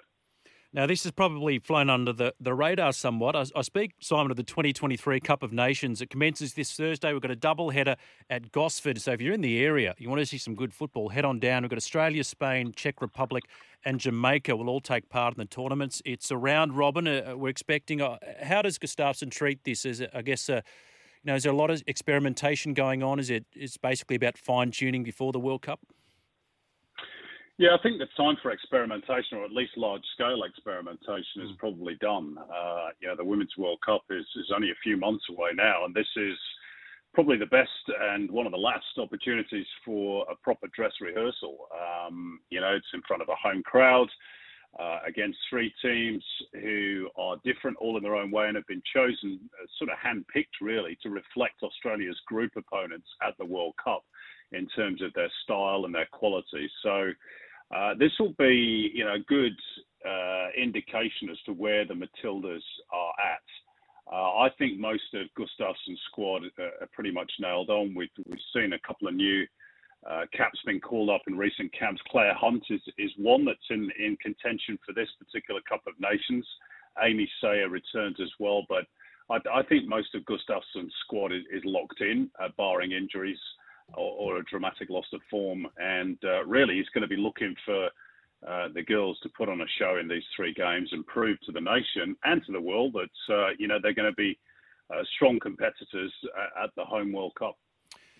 I'm really thrilled by this home World Cup, and I hope and pray that the nation gets behind them, the Matildas, and I think they will. They will. No doubt. It's funny, isn't it? You think about the rotation in the coaching ranks, Starcic and Milicic and now Tony, but it almost pales in comparison. The reports in the Herald that up to 15 Spanish players reportedly making themselves unavailable due to a dispute with their coach. Yeah, look, that's been going on a while, to be honest. That started well before Christmas, and it's almost become a standoff. The players are not happy with their conditions, and seemingly the coach Jorge Vilda as well. The federation has dug their heels in and said, well, the coach is going nowhere, so if you don't want to play, well, that's fine, you don't play. So they're in Australia with, I guess, what a lot of people would label a second string squad, but to be honest, their depth goes so deep, and a lot of the European nations are the same these days, that they will still be a formidable side. And Australia will have their work cut out to beat Spain. That's probably the most difficult of the three. Jamaica we know a little bit about because we played them in the Women's World Cup not so long ago. Czechia, the old Czech Republic, they're a bit more of an unknown quantity, but they're durable, tough to beat. They got a draw with England in London at the back end of last year, so they're no mugs. And this will be a good test, but the Spanish are probably the quality outfit of the three that the Matildas have to face. Turning our attention to the A-League, they're just getting some momentum now, Sydney FC. Third win on the trot, but crucially for them in the last two games against two top four opponents and great rivals in the Mariners and the Wanderers. A bit of fire as well at the back end of this game. It's interesting, I spoke to Stevie Corica, and I believe he's your guest on the Global Game tonight, and we caught up with Steve on the breakfast program last week, and I sort of almost tongue-in-cheek said, to build up this clash, can we have a little war of words in the press between you and your former title-winning captain in Marco Rudan? Well, we did have some fire between them post-match. What did you make of that? Well, I guess that's what you get with derbies, and both coaches obviously desperate to win. The Wanderers would have gone back second had they got the points. Sydney just desperate to stay in the six and close the gap on the top team. So it was always going to be a little bit heated. Derbies normally are, and look, I think once everything calms down, the two coaches won't mind too much about what went on post-game. I think Steve Corica accused Rudan of being a sore loser, and you know what? He's probably right. I mean, Rudan's a passionate character, yes, and he doesn't want to lose, particularly at home in a derby. So, these things happen, and it's good to see that there's, some fire and passion in the competition, and that the derby still means so much to people. It was great publicity for the game. It's nice too to see Joel King returning for Sydney FC, and they just, I think a number of teams now are just looking over their shoulder. They're firmly entrenched in fifth place.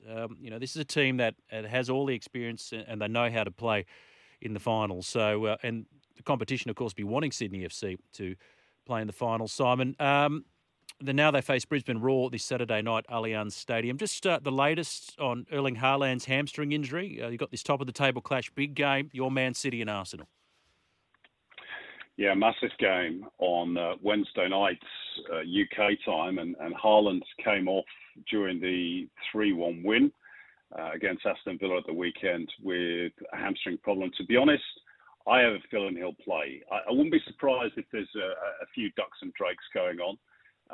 City were 3-0 up at half-time.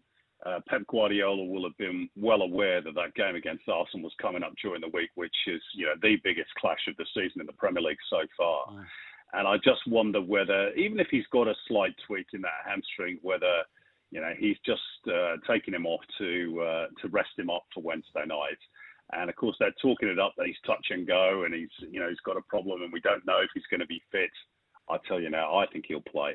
Unless I'm reading that completely wrong, I think Haaland will play. Why would you not want your top goal scorer if he's anywhere near fit? Yes. To play in a game of this magnitude? So I think he'll play. It's going to be a cracker. Just before we let you go, Simon Statsy on the text line says, "G'day, Jules and Simon. A terrific point at Emirates by Brentford.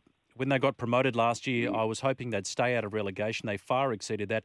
My goal this year was the same at the start of the season, but now it looks like they'll finish top 10. Do you see players like David Raya and Ivan Toney moving to bigger clubs on the back of their performances?" says Statsy. Well, your texter is absolutely right. And David Raya, I think the goalkeeper, is already being linked with, and I use this term advisedly, bigger Premier League clubs. I think there's an issue with his contract at the moment, which is probably opening up that speculation. Apparently, he's turned down 2 offers of a new deal, which suggests that he's aware of that interest as well. Manchester United, Chelsea have been linked with him, 1 or 2 others. Tottenham, of course, have got a vacancy there at the moment because Hugo Lloris is out for 6 weeks with an injury. So, look, it'll be interesting to see his future. Ivan Toney, I think the only thing with Toney is that he's had a few off-field issues. He's been a little bit of a naughty boy in the past, which may put 1 or 2 clubs off. But there's no doubt he's a proven goal scorer these days in the Premier League. And what a job Thomas Frank is doing with Brentford. They're amazing, really. Probably the smallest club, or one of the smallest clubs in the Premier League, and they're on the fringes of the European race, which is just remarkable. And the longer they can keep hold of Frank and players like Raya and Tony, the better. And just very quickly, Simon, before we let you go, have you caught much of Harry Souttar playing for Leicester? A great win over Spurs 4-1. How's he settled into the Foxes? Yeah, look, I think he did pretty well at the weekend. Obviously, his debut was slightly tarnished by the fact he scored an own goal, which was a little bit unfortunate. But look, I've got no doubts that Harry will be fine in the Premier League. He's got the quality. We saw that at the World Cup. And I'm sure you've heard the post-game comments at the weekend of his manager, Brendan Rodgers, who says he's very happy with him. And obviously, he's bought him for quite a decent sum of money, 15 million. So, it's great to have an Aussie, albeit with a Scottish accent, back playing in the Premier League again. Indeed. Thank you so much for your time, as always, Simon. We'll catch you and all the football action tonight on the Global Game with Broski and the Third Banana, and your special guest, the Sky Blues coach, Steve Corica. I'll tell him you said that, the Third Banana. Yeah. I'll never live it down. Thank you, Simon. Cheers. Here he is, Simon Hill, host of the Global Game. 0457 736 736 is the text line number. Been a busy program today, yes. We, like me, did you forget about Valentine's Day? Forgot it was Valentine's Day.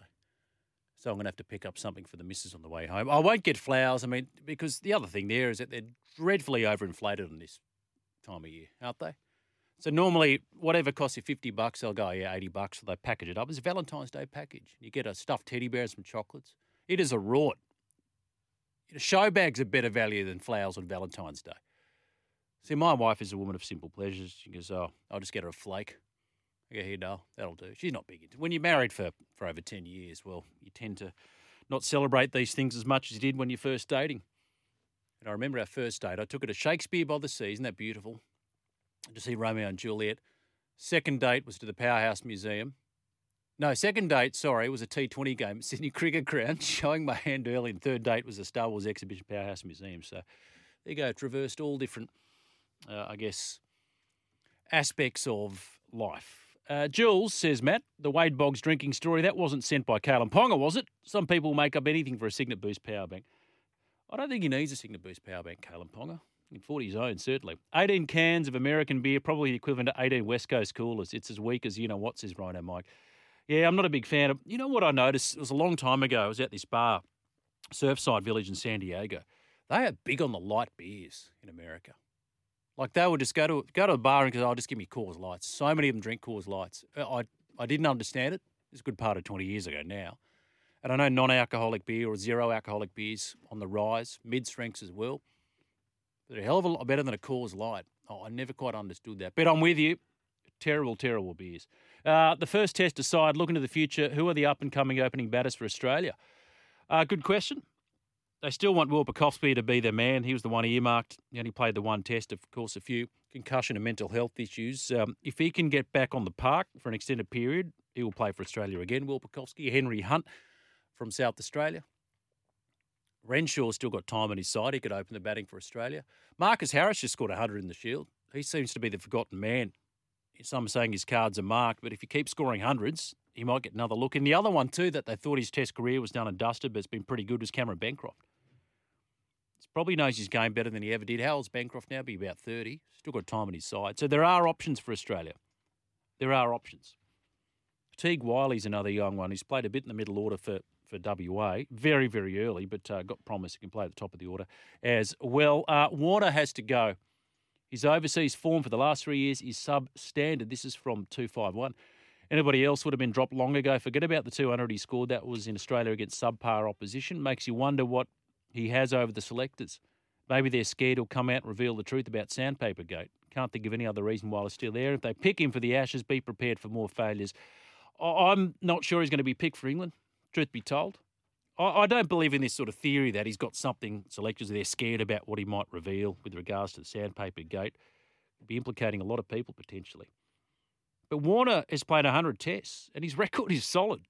He's one of the premier opening batsmen in Australian cricket history. That's why they pick him, because they know what he's capable of doing. Yeah, Bancroft is 30. Thank you. Jules, I watched the first test with a different perspective, given I had a couple of largish bets on India. Apart from Smithy and Marnus, Carey was the only bloke who had me worried that he could get away. I think there's method to his sweeping madness, says Matt. I agree. And yes, he got out to it. But the key at India is that you need that release shot, right? Wait it, because if you get bogged down and you can't rotate the strike, you're going to get out, right? Ashwin, Jadeja, Patel, they'll get you eventually. You've got to keep the strike going. So he got out in the first innings to that. Likewise in the second innings, a little bottom edge, I think it was. But stick with it. If that's his plan, you keep hearing this theory, this mantra, trust your plans, trust your processes, stick to your plans. Well, that's his plan individually, Alex Carey, to play that shot if he feels that that's the way he needs to succeed in India. Well, you're not about to throw it in the scrap heap now. You don't want to be second-guessing your technique on these wickets. Let's get the news headlines. We had a lot of Matts on the text line. Matt from Hunters Hill. What was the result of the investigation into Jadeja? He got fined, Matt, 25% of his match fee for breaching level 1 of the ICC Code of Conduct, found to have breached Article 2.20, which relates to displaying conduct that is contrary to the spirit of the game. And he also, in addition to that 25% match fee fine, he's also received a demerit point fine, which will be added to his disciplinary record. So that's the reason. So, not mountain out of a molehill. Yeah, had a bit of ointment, but you can't tell me that was trying to somehow improve his bowling performance. And further to that, if you're going to cheat, you're not going to do it in the middle of the field with about 10 cameras trained on you. Now, just before we get to Tommy's 2 cents, thank you, everybody, for clarifying this for me because I don't drink this stuff. Hey, Jules, just to clarify, Coors Light, most of those other American light beers, is the style of beer. They're still full strength in alcohol. Okay, I wasn't aware of that. Learned that lesson the hard way on a trip to Vegas. Still can't explain to my wife where I was for those 12 hours. Yep, Maddie said light is the type of beer like a lager. Coors Light, 4.2%. Those Yanks beers aren't light in alcohol like our lights. They're light in calories or carbs, says Shorty from Picton. Clever Cookies, as AJ says, our listeners are our best researchers. So there you go. There you go. So light, Coors Lights, they're not light in alcohol. They're just light in carbs. Okay, let's bring this man in again. You love a light beer, don't you? Morning, Jules. I don't mind a Hans Super Dry, maybe a pure blonde every now and then. Awful. You don't like them? No, I hate all those cold brewed beers. They're terrible. Yuck. Okay, I'm not inviting you to my next barbecue. In fact, just on that, so a mate of mine, and I'll give him a shout out, Ben, a big fan of the show, lives in Tamworth. So he bought a case of, I think it was VB the other day, and they're giving these away, these beers. And tell me if you would drink these. It is it's called a Sungazer Fruity Beer, natural watermelon flavour, 4.2% alcohol, and 300 ml cans. I have had a watermelon beer once. I went to foul. A brewery in Marrickville. It was actually on New Year's Eve. Wasn't great. Fruit and beer just should not mix. I don't mind a Stone and Wood on a nice hot summer's day. Can't have too many of them, but I don't mind them. Right. It's a very summer beer for me. I don't really drink them that much in the winter when it's cold. The natural logical conclusion for the craft beer market? A slim can of carbonated beverage that doesn't taste like beer or watermelon. Yeah, I'm not a fan. I'm not a big fan of that. Also happens to be made by a major brewer. I am more of a lager man as well instead of an ale. Yeah, I don't mind some pales. I don't mind some Pacific ales, but mainly lager for me as well. Don't mind a good pilsner too. You? Love a good pilsner. You know the Rag and Famish after the show, Jules. Let's go. Want to go? We'll go right now if you want. We'll have a quick one. Cricket, Yes. Aussie Test side. As you said in the first hour of the show, there's no other national side in the country that gets people invigorated, enthused, but also very, I don't want to say aggressive, but argumentative. Yes. And I think selections is also a key thing. David Warner, I spoke about this last year before the South African series and how poor, because his form was very, very worrying even the back end of the summer before he got that double 100. And his average is 24 in India and averages 28 in England. We all know the torment that Stuart Broad has caused him over the last few years in the Ashes. So it is a massive worry. I do agree with you, though, that you always back a champion, and he is one of the greatest openers Australia's ever seen. So you do back him for the second test. But then again, if he underperforms once again, I don't know what. Because as a texter brought up, all right, you get rid of Warner, but then who's next? Could you bring in Travis Head? This is what I don't get. Travis Head has owned that number 5 position for the last few years now. He's owned it. He had 2 summers in a row where he was. You could put up a debate. He was Australia's best batsman at home. Terrific strike rate, and his average has gone up and up and up the last 18, 24 months. You take him out of the team, and then there's a report that he may now open. I mean, what does that do for his confidence? He might come in, play a wayward shot, get out, and then the selectors looking at each other being like, did we do that? Is that our fault? Yeah, the theory behind opening with Travis Head is that he gets to start against pace and not spin. Yes. So worried about him middle order starting against spin. The point is he's never played in India. He's played a handful of tests in Pakistan and Sri Lanka. Yeah, okay, his numbers aren't great, but I mean, you got to back in his form. You've got to give him a chance to prove himself in these conditions. But Marnus had never played in India. Alex Carey had never played Test cricket in India. I mean, What are we doing here? But they're talking about his form in Pakistan and Sri Lanka. Yes, right, and I understand that, but I mean, it's just but Carey's your keeper as well. It's just silly in my opinion. I think they're trying to overcomplicate things with what they were doing. They made a mistake, and I think they know they made a mistake, but they have too much pride to admit that they made that mistake. So as a result, I said they've almost painted themselves in a corner now, right? Because afterwards they said, you know what? No, we believe that we picked the right team. If you believe that, then you stick solid with this team in the second test. So if Green and Stark can't fit again, where do they go?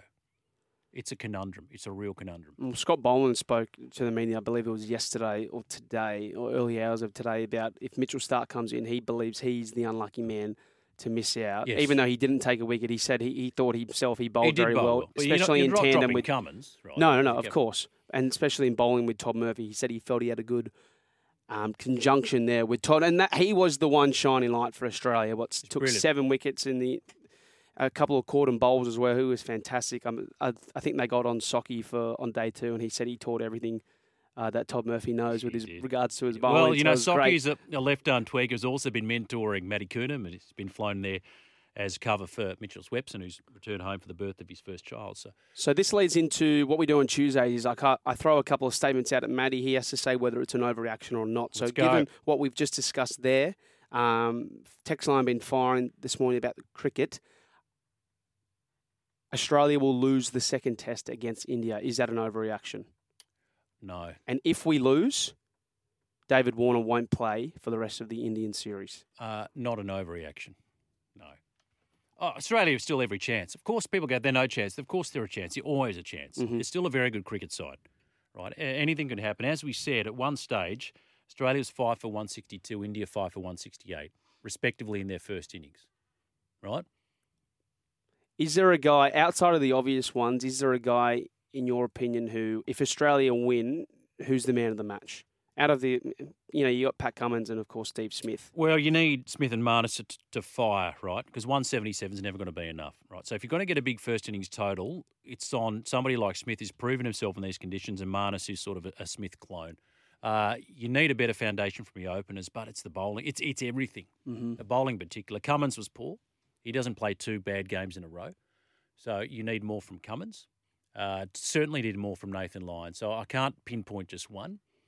But if Australia are going to win, you need more, particularly from Lyon, more from Cummins, and more from the batting. Okay, go to the NRL now. So the first week of the preseason challenge is done. Some injury news that you mentioned. Xavier Savage looks like he's going to miss the first few weeks of the season, as is Justin Olam with a fractured forearm. So we'll focus on the Melbourne Storm.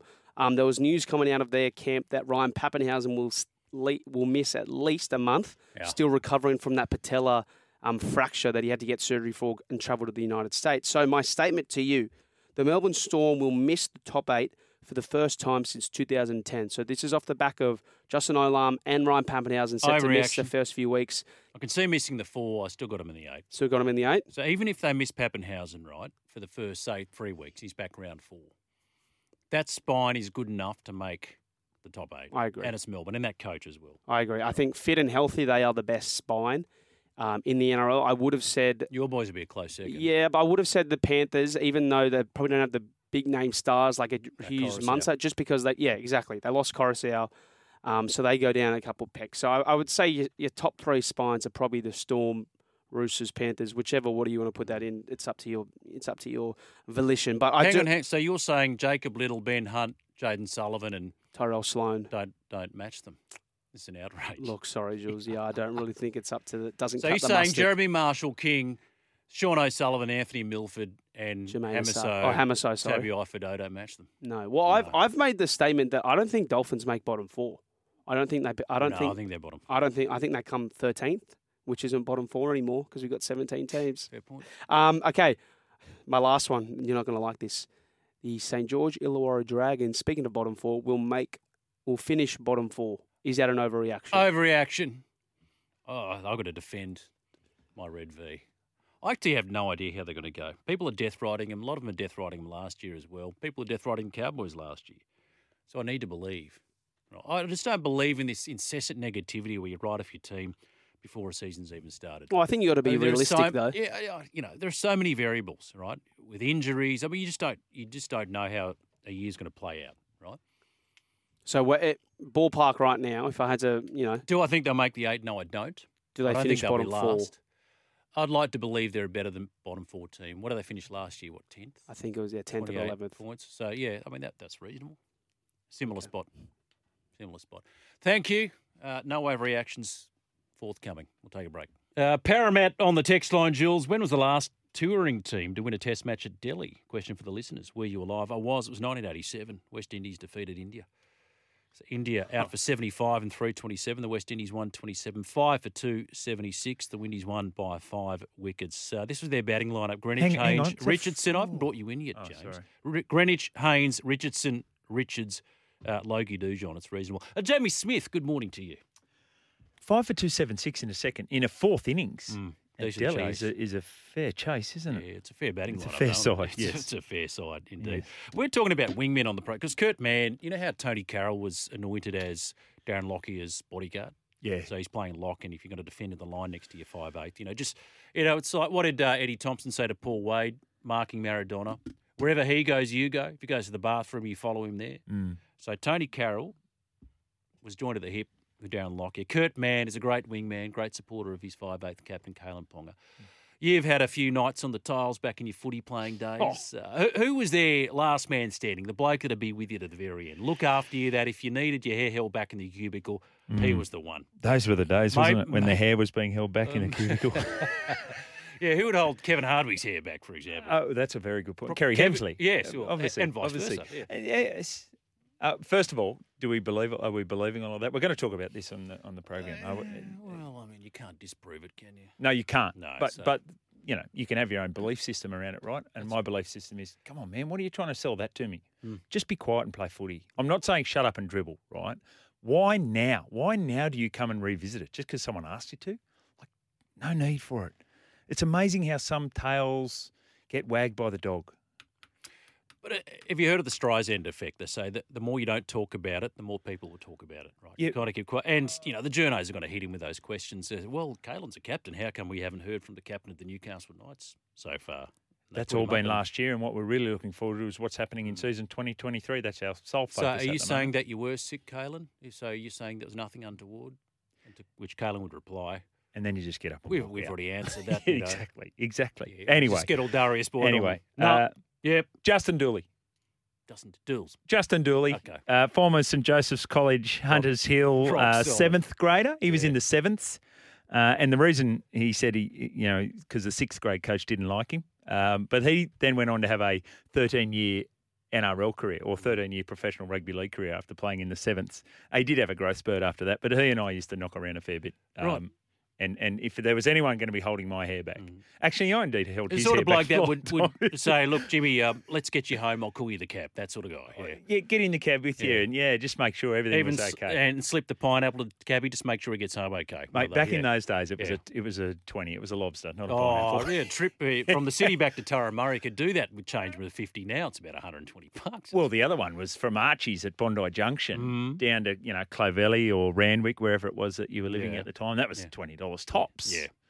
Tops. And did you ever do hey, mate, just flick the meter off, I'll give you 20 and then... Yeah, we did it one time.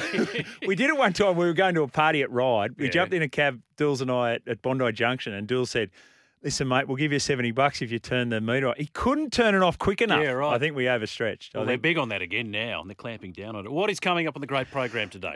Michael Roy Whitney, the great wit, will go through... Whitney. He's going to tell us what he would do to fix things over there in India. Didn't play a test match in India. The man plucked from the Lancs Leagues. Yeah. 81 Ashes. An Ashes specialist. He is. I didn't remember he had that 7 for against West Indies in '89 they didn't pick him for England. Yeah, he got a lot of mentions last week. We were talking about shock emissions. Exclusions, and Witt got some mentions there. Scotty Woodward, the analyst after a weekend of footy. Geordie Hunter from the Sydney Kings, because we've got the big semi-final coming up tomorrow out there at Kudos Bank Arena. And we'll head across to SENZ, Stephen McIver. They have an incredible time over in Auckland at the moment. National emergency declared. That's right.